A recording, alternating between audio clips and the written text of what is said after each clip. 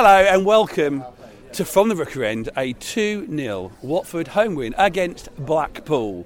My name's John. With me is Jason. Good evening. Michael. Hi, all right? Yeah, of course, we won. And Colin. Hello. Colin, there was some beautifulness there with actually who made it on the pitch. Yeah, I think so. I think the first half was a little bit sleepy at times. Not a lot of tempo or passion from either side. I think they'd come to be very defensive, and we played at quite a slow tempo. Though we started really brightly. Yeah. First 15-20 minutes, we're like, oh, hello, here we go. Bang, bang, bang. Couple of chances, one cleared off the line. Goalkeeper throwing himself left, right and centre. Then we seemed to start to play at their tempo, and everything slowed down and all got a bit grim. But I think I'm one of the few people in the stadium that has seen both Greaves and Adamayo play 3 times in a week. I went to Reading, which was pretty awful stuff because the ground was empty and they couldn't really be bothered, and no one seemed to be bothered. But Greaves and Adamayo came on for like the last 10 minutes or so, and Greaves came on for like half an hour. And then I came on Monday night to watch the Youth Cup under 18s. Both of them played. Great win against a Tier 1 academy in Everton. And they both played, and they both played again today. So it's really exciting to see that. And Morris, of course, you've got to include him. I know you're not so keen to include him as one of our own, are you? But he has come through our academy. We have improved him. He has been given his starts here, not at Southampton. And so I think we can count him as one of our own. And he had another decent performance. Let's talk about that first half, Michael, because I turned to Jason when it was after 4 minutes. I said, cool, that's the brightest we've started for a very, very long time. It petered out, but we saw a bit less, but still a little bit of a makeshift Watford team starting there. Yeah, the context still needs to be that we lost Bakuna, and you can argue how much of a loss he is, not much of one, and a probably 80% fit Chowdhury back in, so an obvious upgrade there. We were missing Pedro, we were missing Davis, and my God, were we missing Davis and we were missing Pedro in that first half, and missing Imran Louza. So key players are still missing from this football side, and so that is still a patched up Watford 11 that went out there. As you've both said, I think Watford did well to start the game on the front foot, which they failed to do so many times this season. The tempo from the first whistle has been lacking for whatever reason, and today it felt that it was there, and it felt for me the catalyst for that was the new number 11 Kone in there alongside Hamza Chowdhury, who did what Hamza Chowdhury did so well. If you watch him, his positioning, he's like a sniper, but he's the sniper's bullet, ready to go for the ball at any given moment. So he gives confidence, I'm sure. But the words of Colin and Lionel from after Reading were ringing in my ears watching Kone play. The swagger he has. He's like, right, I'm here, lads. I'm in part of this team.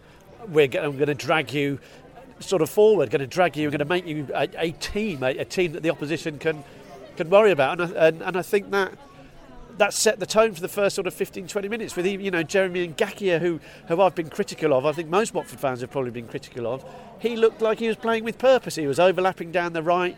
It looked like that drive and that purpose was there. But as the game went on, and certainly as that first half went on, Blackpool did what other teams have done here.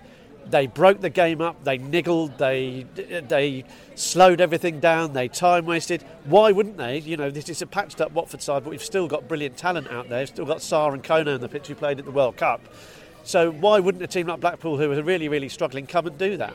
And I think they also worked out how we were playing. We're playing with 3 at the back, and we're playing against a side that is sort of dropping deeper, wants to defend against us. So they were letting our centre-backs have the ball. You play 3 at the back, you need some centre-backs that are going to take the ball out, don't you? And we know we haven't really got those, have we? It was left to sort of the likes of all 3 of them really trying to ping sort of long diagonals. Our centre-backs are pinging long diagonals to our overlapping wing-backs. Some works, some went out for thrones. Yeah, it did. The other one we haven't talked about in that midfield, Colin, was Gaspar. Yeah. Now, I think the big conversation we need to have here is that Ismail Assar got man of the match. And there was a little bit of a really? From many people around me, the man of the match, and maybe it was a hard call. DCW did sort of send a message to us. But Gaspar was a name that, around me at least in the Rookery End, everyone was going, oh, look at him, he's doing well. Not saying he's amazing, not saying man of the match. But his role in that midfield, that makeshift midfield, in terms of him the makeshift midfielder, I think, was it Mike? Yeah, Mike said, a revelation. Yeah, I think one has to remember that he comes from the Iberian Peninsula and they are coached from an early age to play football properly. And so you could move him into midfield because he's very got good close control. He's good on the ball. Plays with his head up. He's not as impressive, strangely, in his more favoured position as either a right fullback or a wing back. I think he looks much more comfortable in those little tricky spaces in midfield, playing alongside Kone and Chowdhury. And he's played there, 3 or 4 times now, maybe not even that many. He played in there. He played in there against Norwich with Bacuna, and he looked very assured and comfortable because he's been coached properly since the age of 7 or 8. And England is catching up. You know, you can see young talent coming through that have clearly been coached in the same way. But when you watch Gaspar play, his awareness around him, as I say, plays with his head up, good close control, and he was helped, I think, by having Chowdhury in there breaking things up and as Mike says, you know, being the bullet out of the sniper's rifle and stopping things. But then as soon as Gaspar gets on the ball, he's looking up. And the thing I also really liked, particularly in the first half, because you're sitting high up in the rookery because it was raining, so I went and sat in my seat instead of with my mates down the front who are all soaked. You can see the pattern of play, and those 3 at the back, and I agree totally with Jason that none of them are really ball playing. There's no sweeper in those 3 that can get out. So they're just in a line, but it's pretty solid, and Serrato's very, very good in the air, getting the ball away. They play pretty well. Cathcart played a couple of decent passes. But what's interesting is you're watching these 2 fullbacks, and they're already at the halfway line. And then they go beyond the halfway line. So you're basically playing a 3-5-2 rather than a 5-3-2. And the advantage is that allowed us to overload in certain areas. We slightly lost our momentum, as Mike says, partly because they decided that the only way they were going to stay in the game was to keep breaking up the play. Referee helped, to be fair, with Blackpool, because he seemed to call everything against us and literally nothing against them. There was one with Sarr where he was having it snapped at his heels, and then he was fouled, fell on the ground, play on. It's like you're supposed to reward players for staying on their feet. Yeah. And Sarr does try to stay on his feet. He has cut that out of his game. And yet, when he is being tackled, the first one was a foul, second one's a foul, third one's a foul, fourth one's definitely a foul, play on. Yeah. And so it's very frustrating. You think by then, he's advanced another 10 yards up the pitch and the free kick is in a dangerous area. That's because he stayed on his feet. You have to remember to book Patino right at the end, who was persistent.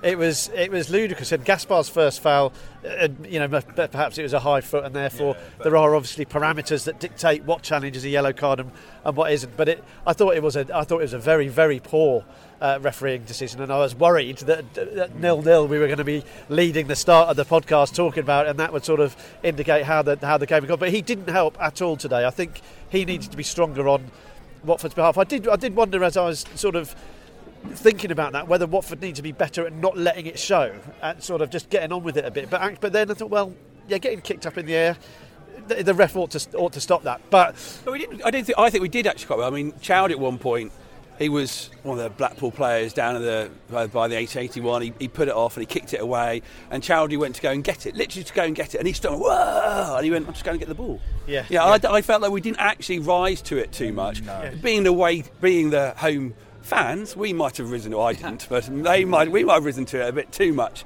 Yeah. But I want to go back to Morris. And as one of the people around me, Richard, who sits near me, he sort of says, well, Kamara, does he come straight back in? Do you need to keep that momentum? Yeah, it's a good question. And let's give it a bit of context here as well. We've seen things on social media where people are saying Morris isn't a footballer. I think I've seen things like competition winner, sort of things like that. Yeah. And perhaps I should look at social media, Colin. But you look at that today, and that was. From where he's sort of coming to the side and he has struggled a bit today, I thought he was superb. It was you look at the team sheets at the start of the game, he's up against what's his name, Bowler, who's a decent player, and you thought he's going to be up against it today. More the other way around, wasn't it? We've already talked about how high up the pitch the sort of wing backs were getting. He was doing that brilliantly. I thought he read the game well. There were a couple of interceptions where Blackpool tried to spray the ball out. Whipped in some lovely crosses. You're just sort of willing for a Heider Helgeson or a Luther Blissett on the pitch at half time. He'd have loved to have been on the end of those crosses to head them in. And it's a shame that we didn't have someone, certainly in the first half, willing to get onto the end of those, because I'd really impressed with Morris today. And I would answer your question, John. I would say Kamara doesn't get back in over him, and I'll tell you why. I think his absence was entirely self-inflicted. It put the team under the pump. One of the few first-team players that we've got available. He's made himself unavailable for 4 games, second red card of the season. And I think we've seen a little bit of Bilic's mindset this afternoon. in terms of who he's bringing on. Colin's talked about the brilliant win, the brilliant win for the youngsters in the week, and that was a fantastic win. I think anyone who saw it will really, it was a great performance, and those players got rewarded this afternoon. Bayo got hooked quite rightly so early in the game. I think as the first half went on, one of the biggest issues we clearly had, that he was unable to hold the ball up. He couldn't trap a bag of cement today, could he? He had a tough afternoon, and he made it even worse the way he went off the pitch. Oh I mean, it's like, what are you doing? Why do that to the Rookery? I mean, you've only just arrived. We spent 6 million on you, and we're 0-0. You get, you see your number. You just sprint off so that we can keep the momentum going. It was really or even shocking. listen to that. And then he 1 second of boo. From where I was, I could see he got his coat and went straight down the tunnel. He won't start next week. You'd have thought a Crow would know how to operate with the Rookery. But yeah, so luckily I'm not here a week. But I think we're seeing Bilic's way of thinking. He's rewarding people who are putting the effort in and who are putting in the hard yards in training or performing well in front of 1,000 people in a youth cup tie. So for me, I think Morris has come in and he's come in. What a baptism of fire for him! And he did struggle initially away against Swansea. It was a poor performance in a team of poor performances. He was put in a difficult position, and we were saying, well, perhaps that's why he hasn't got the nod before now. I certainly was thinking, well, that's why he hasn't been picked. But incrementally, he's got better, hasn't he? Which culminated in a decent performance today. Kamara has. He fell for it against Millwall. He absolutely fell for it. Got himself sent off, put Watford in a difficult position. And I think with someone like Slaven Bilic, he will remember and recognise that. He will see what James Morris has done in terms of improving over the last 2 weeks. And I think he'll be rewarded with the shirt, and quite rightly so, because what do we want as Watford supporters? What did we say after that Swansea game? We want players who are going to go out there and play for the shirt. We didn't get that night. We're getting a lot more of it today, and that needs to be rewarded, especially after half time. Yes. Well, you say second half. So the first half, the changes. Yeah. Well, the first half, great start. It petered out, but it felt like it was just the fact that nothing was happening in the last third. We put it down to Bayo, but maybe it's not 100% together. Then he made changes, two phases to the second half of the two double substitutions that he made. First one's being the new boys. Yeah. So what those two straight away, they weren't initially, Colin, a great choice. It mixed things up a bit too much. Well, that's not how I saw it.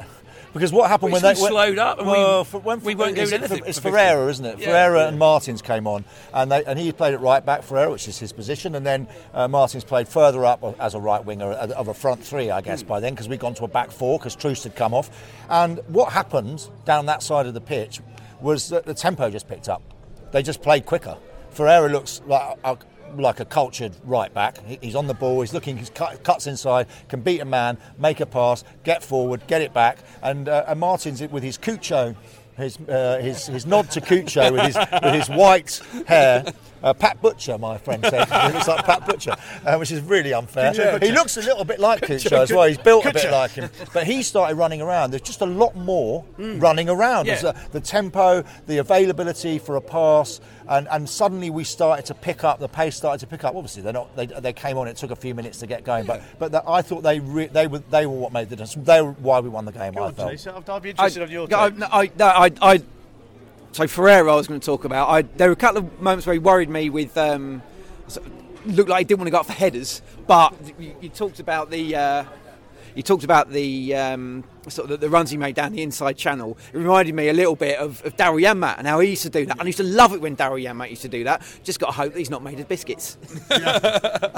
But Martins, let's talk about the first goal. Yeah. I mean, that was after the second substitution. Yes. A spray on for Chowdhury, which completely looked planned, and the needed to be changed. Bayo going off for Adamayo, Toby with an eye. Yeah, Toby with an eye, because Adamay. Not sure. Yeah, we're not sure. We'd speak to the lads if he walks past. Despite the fact that I've watched his entire Watford career, I don't know how to say his name. But yeah, so that made a difference. Esprit made a difference. It was clear that Bilic was like, this game's here for the taking. We can win this game. He's already gone to a back four from a back five, I guess, if you call it that, and released an extra player into midfield and attack. And Esprit played a lovely pass, slightly on a break, lovely weighted pass through to Martins, who anticipated the pass, got onto the end of it. I thought he was going to cross straight away to Toby Adamayo, but he thought, I think I might score here. Yeah, so he took a couple more touches and absolutely belted it, and the keeper did well basically to get anything on it, but obviously couldn't control it. The ball fell behind Adamayo, who'd anticipated a cross, and he somehow managed to get back to the ball and on the turn hit it with his right foot, beat a defender and the keeper, and scored, the goal that basically made the game. He didn't look like favourite to me either to get to it. No. And I think it was that second double substitution that actually changed the game for me. I thought Watford looked vulnerable after half time for a little bit, and I do agree, Cov, with what you said. It looked like there was a little, you could at least see the blue touch paper and a sort of match approaching it, even if it didn't quite get lit. I think it did get lit with that 20 minutes to go after that second double substitution, and that goal, he wasn't favourite to get there. He made sure he did, and he absolutely wellied it in. And what a wonderful moment in the 72nd minute on the Graham Taylor match day for an academy graduate to come on and raise the roof. And it had been coming. What I enjoyed about the second half as opposed to the first half was where I was a bit critical of Blackpool and their antics such as they were. What it turned into in the second half was actually quite a very open, enjoyable game of football. And Blackpool will have sensed an opportunity, I think. They didn't, I don't think Bachmann had many saves to make. But they were getting in behind a little bit. They were streaming forward a bit. Watford were going up the other end. A lot of overloads down their right, our left, weren't they? They're sort of 2 or 3 players over, and that sort of worries you when balls are heading out there. Even if we go in and win a challenge, the second ball, they were probably favourites to win because they just had the numbers there. So it turned into not a slugfest. That would be overdoing it. But it did turn into a very open game, and I think Watford having the nous and the sort of the bottle and the will to get that first goal, which was going to be vital. Watford don't score many goals. I think they'd scored 5 in 9 before today, and you can tell that sort of stat has an impact on you as a supporter, because I think it was Asprilla who had a shot from about 35 yards out. And I was like, I don't mind that. It went a million miles over the bar, but I was like, well, we had a shot. It's almost quite we can attack. We can actually do what we're supposed to do, which is score. So to get that first goal, and it showed what I was talking about earlier: will, guts, desire to get there, beat your man, be the first there. Would you have got that from Vacuum Bio? Look, it wasn't his afternoon today. The guy's done all right, considering the reputation he's come with, considering all the hammering he's had. He's popped up with goals today. He was dreadful. You wouldn't have got that from him. So you've got to put it down to a good decision from Bilic to throw him on. It's brave. And then to the player himself, and everyone involved in the goal. To get that first goal was vital, and you felt then that broke the spell. Yeah. Blackpool would have sniffed a chance. At that stage, the game's probably gone, and I think what Watford did pretty well was to keep their foot on them, so they didn't wriggle free again. And it was vital to get that, and I think fair play to Bilic. The game was getting far too loose and open for me. That second double substitution, presumably Chowdhury coming off, that would have been agreed anyway, got to manage his fitness. But I think that was a brave and clever double substitution, and it paid off. So I think credit to Bilic for changing it twice in that second period. We have to talk about Mr. Martins, because it's his debut, and he got 2 assists. Really? Yeah. He got the assist for the penalty in the 82nd. Yeah. I do wish Sarr wouldn't take them. It just absolutely gives me the heebie-jeebies. It's just that, can you just smack it in? And the little stroll and then the side foot. But anyway, it was a really, really good pen. But it was well earned. And again, it's about this thing of running around. Adamayo came on and he did more running, more chasing down in the first 10 minutes of his performance than Bayo had done in the 65 minutes previously. And I think that inspires the midfield and it inspires the team generally. Martins was the same. He got into that position to get that shot off, which led to Adamayo scoring. And then again, he chased down a ball, which some players might have said, the keeper's going to... that's the keeper's. But he chased it, and the keeper came out. I'm not quite sure whether he got a touch on it, Martins, but it just went over the keeper's head, but the keeper flattened him. Yeah. And he did a nice Brazilian lie down on the grass, holding the 6 ribs are broken, ref, 6 ribs. He had no choice but to give it. I mean, it was pretty much the one thing he had to give it. And that made the game safe. So, when a player comes on, debut, scores a goal, debut, gets 2 assists, it just felt like we looked a bit more like a proper team. Like there seemed to be a shape, a balance. and a lot of energy and high tempo, and that's what this league demands of teams. You've got to play at a high tempo if you want to, because if you play at a slow tempo, you allow teams. Blackpool haven't won in 9 or something. They're down the bottom. You allow them to set up nicely in their shape and cut things off and not let you get in behind them. And you've got to play at a high tempo to break them down. And once we started to do that, we found the cracks in their armour. We made hard work of it, I think, ultimately. But what showed was the difference in class. I thought Ismaila Sarr did have a great game today. I think he showed real willingness to say to his defender, right, come on then, let's have it. And he waited a couple of times and he showed it, and then off he went, knowing full well he was going to get kicked up in the air. And he went and he went and he went and he went all game long, and he did exactly what we would ask of a player like that. He made it torrid for Blackpool, and he got his just desserts with that penalty. I was delighted to have his name on the score sheet. I am sceptical about how we will look back over the Ismaila Sarr chapter, but I'm sure he probably doesn't get the credit he deserves because we expect so much more of him. So personally, I was pleased that he can go home with that and open the paper tomorrow, and it'll be Sarr, open brackets 82, close brackets. He earned it. He really did earn that. But what you do get that sense of today with Watford is there is quality in this side, and there is quality to come back. And I couldn't stop thinking during that match about what Slaven Bilic said. We've got 3 really important games coming up because they're the 3 games where we're going to be without the bulk of these players still. So we've had Blackpool at home, who are struggling. Now we've got Rotherham at home, who you'd expect to get a decent result against. So it's a patch of time where if we can get through it and then get these players coming back. But it feels like today, though, we after the Swansea game, we were sat outside the Railway Arms, and we were thinking about scraping our way through it. Yeah. And I suppose that's what I felt with the Norwich game. Mentally we were stronger to get through it, and actually today felt actually skill-wise, ability-wise, team-wise, we were stronger, and that's how we're going to get through it without having a full-strength team. If we could, they looked more like a team, as I think we've all said individually in our own ways. They asked questions, which is what we haven't done so many times.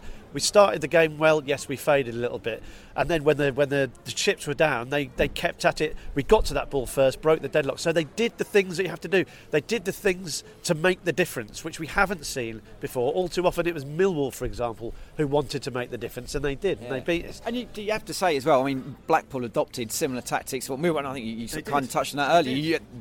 Gary Medina up front. Yeah. I saw it. He was having a little niggle with Troost off the ball in the first half. Saw that going on. Second half, I think he just chucks Hamza Chowdhury to the ground. Yeah. So they're trying to wind us up as well. So I suppose it frustrates as much as it does please you in sort of equal measure that we're able to rise above it today and not in a similar type of battle against Millwall in another home game. Yeah, I think we also ought to mention Daniel Bachmann. And the reason I want to mention Daniel Bachmann is because he never really gets a mention, because keepers tend you only really talk about them when they do something silly or they make a mistake. But actually, I think that what's interesting about him, and compared to lots of other Championship keepers and lots of keepers even in the Premier League, he really comes out to the D. He likes to come out and be that extra defender, and he's pretty good on the ball. And so he gives, like Troost and Siralta, he gives them an option if they're under a little bit of pressure to just knock it back. So he just seems very assured in a way that he wasn't 2 years ago. He just seems to be developing as a player. We don't really notice him. Good shot stopper, always was. But his positional play and the way that he can distribute the ball is improving, I think, game by game, certainly season by season. And I think that he deserves a lot of credit for that. The hard work he must have put in, and I think that he's becoming one of the leaders in the team. I have to say though, second half, I went right down the front of the Rookery in the third row. Because it stopped raining. Because it stopped raining. It was very quiet. And when you go to watch non-league football, or you go and watch your kids play football, everyone's shouting their heads off, right? And this is a Watford side almost entirely silent. But Chowdhury's not shouting, Cathcart's not shouting, no, not the stadium, not the stadium, no, the team. And that worries me, because you want them all shouting at each other, egging each other on, pointing at players, pick him up. No, you've made a mistake, get in there, and is that not just fans wanting to see it, but what if they know it with each other? Because when you watch Liverpool during COVID, when you watched when there were empty stadiums, all you heard for 90 minutes was Henderson bawling his players out, shouting. Other players, other teams are much more vocal, and we are very, very quiet. And I think that someone like Chowdhury or Troost or somebody needs to really be much more vocal. The whole team needs to be more vocal. I think it's partly to do with the culture. You know, players come to them, they've got their headphones on and was talking, they were looking at their phones, and then they go out and play and everyone's quite quiet, or they don't speak the same language or whatever it is. But we were second half and sitting there watching us come towards the Rookery. It was like, I can't hear any Watford players talking to each other. It's an ongoing issue. I think it's a big issue, and I think it's the root of a lot of our problems over the last couple of years is that we haven't got leaders or people willing to stick their head up and cajole and rally and organise. We haven't got that, and I think I was about to give the recruitment team credit because we talked about the improved performance. Kone came on and was good. Martins came on and obviously looked like he's going to be decent. Ferreira, there's a player there, isn't there? Obviously, and he's a right back, and we need a right back, regardless of what Slaven Bilic said. Slightly peculiar take from him, I think, in the week, saying that he didn't want or need him.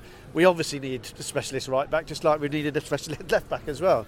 So we've brought those players in, but I think overall, if you look over the last 2-3 years, have we brought in those leaders? Have we brought in those organisers? Have we brought in those players who want to be the senior players in the squad? We didn't have to for a long time because we're Troy Deeney. Well, exactly, but then you have to replace that element of it. You have to replace that leadership, and I think we found that's a really, really good point from Colin. We talked about it today about Blackpool and Gary Medine.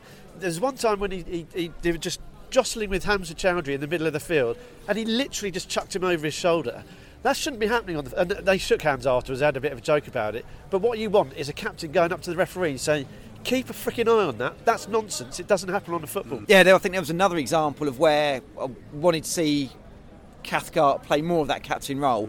At half-time, a couple of the players did go up to the referee to complain about the decisions.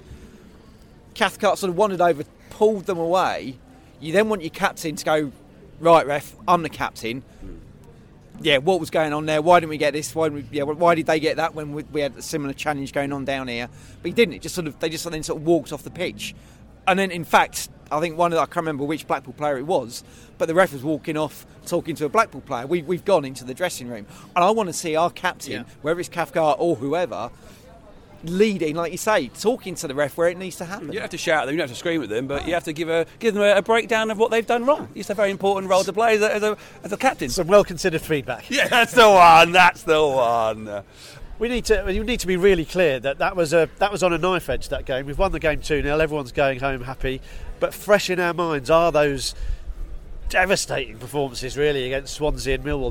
They're never too far away. We talk about Rotherham coming next week. They'll know what they've got to do to get this Watford team struggling, and so we're never far away from that. They have to learn from it. They all have to carry on. We've been consistently inconsistent this season. The downs have been far too down, and we can't have too many more of those. I think Slaven Bilic is making it clear. I think a message has gone out. He will not tolerate passengers in this side, regardless of the makeup of it, regardless of the injury side of it. And I think we probably still need a couple of additions. Whether we'll get them or not, I don't know. But they've got to hang on in there, and we're at the crossroads. I still think we're at the crossroads. I think it was another step in the right direction this afternoon, but all too often this season we've taken a step in the right direction and then basically fallen over, and we can't allow that to happen anymore. So I don't want to get too. I'm pleased with the win. I thought the nature of the win was excellent, but we've beaten Blackpool, who haven't won in 9 games. We have had a really odd season, I think, so far in terms of our performance, but we're third. We're third in a very, very difficult division, so we're in a decent position.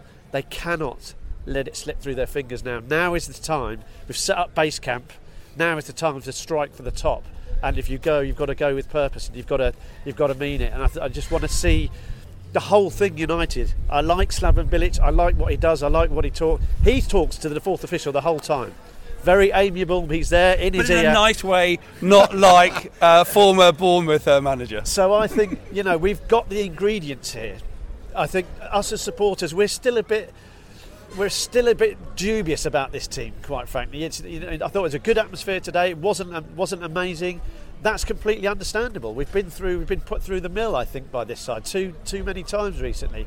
But the ingredients are here for an exciting couple of months.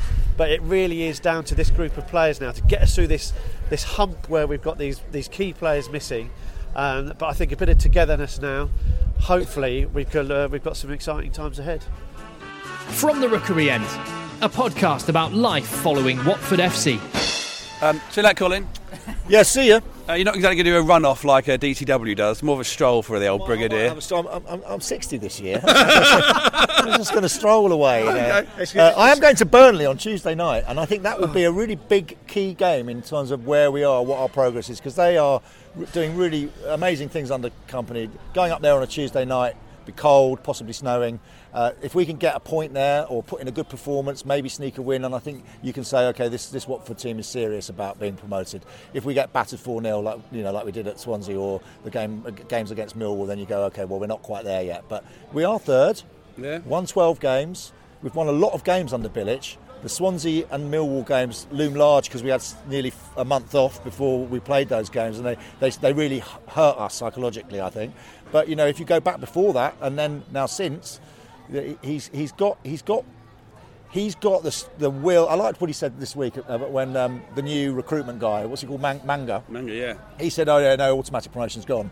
in some interview in a foreign magazine, and Bilic was asked about this, and he went, "No, that's not who I am. I'm a sportsman. I'm hardwired to win. I'm looking at winning the championship.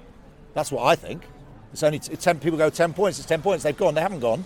9. It's now 9 points. 9 points in the championship. It can evaporate in seconds, as we've seen, like with Blackburn, who were flying high and they got beat again today. It can happen. You can get into a real bad rut in this league, but equally you can get on a great run. So I like the fact that he's still got that ambition. He's not trying to be coy and care. Well, we're thinking about the playoffs, or will we just take one game? No, I want to win. I want to win the division. That's what I'm here for. And I think with that behind these young players and this team with the 3 new recruits plus the 3 academy players today, I think there's a lot of positivity. So with that, I'm going to walk back to Watford High Street Station. Till bit soon, bye. Because my dream, Michael. I don't want to hear about your dream. Thank you very much, John Moon. No, my wish. Let's say. Let's not go too extreme, John. The fact that the new signings came on, they helped improve a team because it's always this time of year. It's not my favourite time of year when actually the criticism of a transfer window that's still open is around, and you've already sort of said, are we likely to see any more? Aren't we? But hopefully the reaction to the transfer window can be only better now we've seen it in action. We've brought players in who've made a difference, and that's all you can ask for. You want to see them make an impact. I think Kone looks like a super signing. Martins is obviously going to offer something in this division. Ferreira, let's wait and see. I think it was a frenetic time when he came on. An interesting debut, I think, for him, but he looked composed at times. So, and when you meld that with all the players to come back, then I think we're in with a chance. I think January transfer window is really difficult because everyone wants a striker, but who's going to let a striker go in there? Who's going to let someone go who is playing well in January? I think there was a heightened sense of necessity around this transfer window because of how many players were missing. When everyone comes back, and it sounds like I'm looking for some wood to touch. Jason's forehead. There we go. Gave it the old Barthez. I was going to kiss it then, but I'm not Laurent Blanc. So there's there's basically desperation stakes with so many players out. But touch wood, it feels like that they might be coming back soon. I think the way that Bilic was talking in the week, it sounds like Loser, we are going to see him again this season. I thought potentially we wouldn't see him again.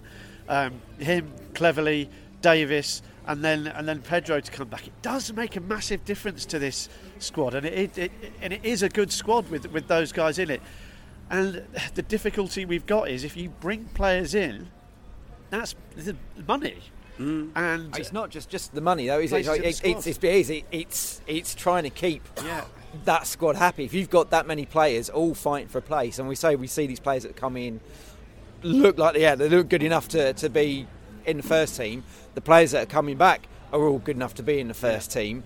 you can only pick 11 players, and you're struggling to fit them all in, but you've got to keep them happy. And if you are aiming for promotion, if you're on a run to get to the top, that squad harmony needs to be there, and it's difficult if you're trying to fit everyone in. And the last thing, what a great headache to have, though.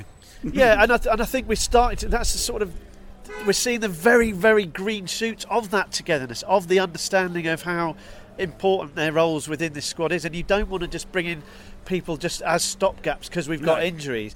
We've had enough of that as Watford supporters, and I think I said the lack of leadership's been one of the causes of our problems over the last couple of years, but so has not getting in the right people, the right characters, and I think there's a massive danger. You look at the injuries. How would you go back to that? Do you think actually we didn't bring the right characters, or we didn't have a manager to bring the characters together? I think if you look back over the last 2 seasons, we haven't made the correct signings. You asked the question: have we with the right manager or managers? Yeah. But if we've got this model where you have the players in place and the setup in place, that means when you do change manager, it's not meant to affect things. Then you've got to have the right players with the right character and the right mindset that won't. And I'm not pointing any fingers here, but again, it goes through your head when things aren't going well. If the players don't like the way things are going with the latest manager, are they not trying as much just because they know they'll be all right? It'll be the manager that gets the bullet. So you absolutely need the right players with the right mindset. And we'll see if there will be any new mindsets coming in. But Mike, do you reckon anything? I think we might. I don't know. I think I'd be surprised if we don't see another body coming in. I mean, I've got absolutely no idea. I'm guessing it feels like only midfield. I reckon probably. I'd be surprised if we see anything coming up top. I think it feels like we're stocked in that area. I guess the big question is about Ismaila Sarr. I did see him sort of waving to the corner. I don't know whether that's he had family up there or whatever, but he did walk around to the end of the question mark has to be over Sarr. The big question is who's going to buy him. You look at teams like Everton who are struggling, Villa who feel like they might have turned the corner a bit. Palace, do we want to deal with Palace? I don't think Scott and Gino would want to deal with Palace if they can help it. It's you're looking at Everton and those sort of clubs. Are they going to splash the cash for Sarr? Is indeed Ismaila Sarr happy here? I thought that was one of his better performances today.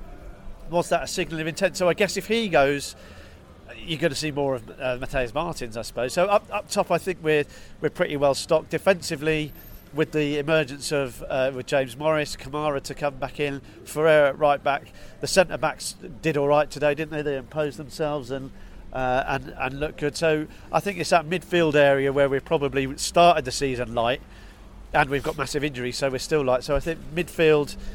But again, Konan is coming. But so if it was going to be anywhere, I think it would be midfield. I'd be surprised to see anything coming at the front or the back personally. So it was the sixth anniversary this week of Graham Taylor's passing. Lots of people as we look over. If you look over at the statue, there's some flowers in his hand. And before the game, we saw some wonderful montage on the big screens, and it did start to rain at Vicarage Road as the "Raining in My Heart" song was being played. But I think the most Graham-y moment of the whole day was that goal from Toby with an eye, where he ran, he cheered, he looked, and then he held his head in absolute disbelief actually about what was happening around him. Yeah. And the best moment was at the end of the game, he literally went and high-fived and signed whoever wanted his signature, and whatever pitch all the way along the front of the Rookery of a young player through our academy who was lapping it up. Yeah, a dream came true this afternoon for that. What is he? 17 years old. You come on. If you're a young boy or girl supporting Watford, and what's your dream? Come on, your home debut, score in front of the Rookery. His dream came true, and you're right. It happened in the 72nd minute, which is obviously an important moment, an important number when it comes to Graham Taylor. Sadly. Hello, Mike here. Yes, Mike, interrupting. Who would have thought it? But I think you'll forgive me this one. I got a message during the podcast record from Finley Johnson. Thank you ever so much for the message, Finley. And he wanted me to share the message with you, and I think you'll understand why when you hear it. This is what Finley had to say. For my day job, I'm a teacher, the teacher of our current under-18 academy group at Watford. I'm teaching on the BTEC in sport they have to complete as a scholar. Most of the season, these boys have been battling the challenge of playing under-21 football with little success results-wise. It would be fair to say it's been a struggle for them at times. However, I find them to be the most exceptional group of young men I have ever had the pleasure of teaching. So the last week or so, topped off by Toby's goal today, makes me so incredibly proud of them. The first starts and debuts at Reading, the Youth Cup win and today's celebrations have to go down as one of the greatest weeks in this club's academy history. In my life, I have no shame admitting I've cried with joy on 3 occasions. My wedding day, the birth of my child and when Toby scored today. Toby is a tremendous character with a massive heart and I'm sure all the boys will be so happy for him. I'm looking forward to hearing the podcast. Please wish me luck as I attempt to pull the boys down off the ceiling and continue with our nutrition assignment. So first and foremost, good luck with the nutrition assignment, lads, and Finley, of course, teaching them. But on a personal note, what a magnificent note to receive. And it's always great when Watford win. But hearing from Finley there, it just means so much more. On today of all days, the Graham Taylor match day, and we all know what Graham was about in terms of wanting to make not just good footballers, but good people. And what that message from Finley proves is that Watford are succeeding in that. And Finley alludes to the fact that the under-21s have struggled results-wise. But as human beings, they sound like wonderful, wonderful people. And Finley, I'm sure you play a huge role in that. So thank you on behalf of us for your role in that as well. But what a wonderful feeling as Watford supporters to know that one of our own who has worked so hard to make it has arrived on the scene today at Vicarage Road, fulfilled what must be a childhood dream on the Graham Taylor match day. What a wonderful, wonderful little story. Thanks again, Finley, for sharing it. And I think it reminds us how lucky we are to be football supporters, because football delivers these stories, but also to be Watford supporters, because it seems to me that we get more than our fair share of these stories. And a lot of that is down to the ethos and legacy left by the late, great Graham Taylor. Thanks again, Finley. And what Graham did for us, and it does bear saying again, is that he made our dreams come true in his first period of manager, in his second period of manager, and his legacy continues to make dreams come true. I'm looking down at Eli at the moment. It doesn't look like his dreams particularly come true because he's got a freezing cold. But I remember Eli, we went down to Southampton on the Junior Hornets coach and had one of my favourite days as a Watford supporter with the Junior Hornets. And that is all down to Graham Taylor. The stuff that bloke made possible, the stuff that man has left behind for us and our families and our friends, and hopefully our families and our kids and generations to come will get to enjoy, all because of the vision and the commitment and the passion and the discipline of that, and the generosity of spirit of that wonderful man. He just continues to make dreams come true. I think it's the best way we can put it. He's really missed. I think if you look at the world today and how some people choose to act in their daily life, and you juxtapose that with how Graham Taylor insisted that he held himself to a high standard, and he held everyone involved with Watford to a high standard, including the supporters. There was expectation levels, and you'd think, what would Graham Taylor make perhaps of today? And you think, well, it's of the modern world. And you think, well, let's use that as inspiration. And yeah, it's just any moment, any occasion. Obviously, it's a sad occasion today, but I think it feels more celebratory now. Yeah, we're able to celebrate because now we understand that he's gone, and obviously he's sorely missed. But we understand just the huge weight of his legacy, the gravity of it, and we're able to celebrate that and just count ourselves lucky as Watford supporters that man ended up here at Vicarage Road and did what he did. It's and I'm so glad that we won today for him. I think he would have approved of that performance. Yeah, and a nice minute applause for Gianluca Vialli as well before the game. So we finish here, back again next week to see what we take on Rotherham. But take us out with a big "Come on, you Horns," Mr. Eli. Come on, you Horns!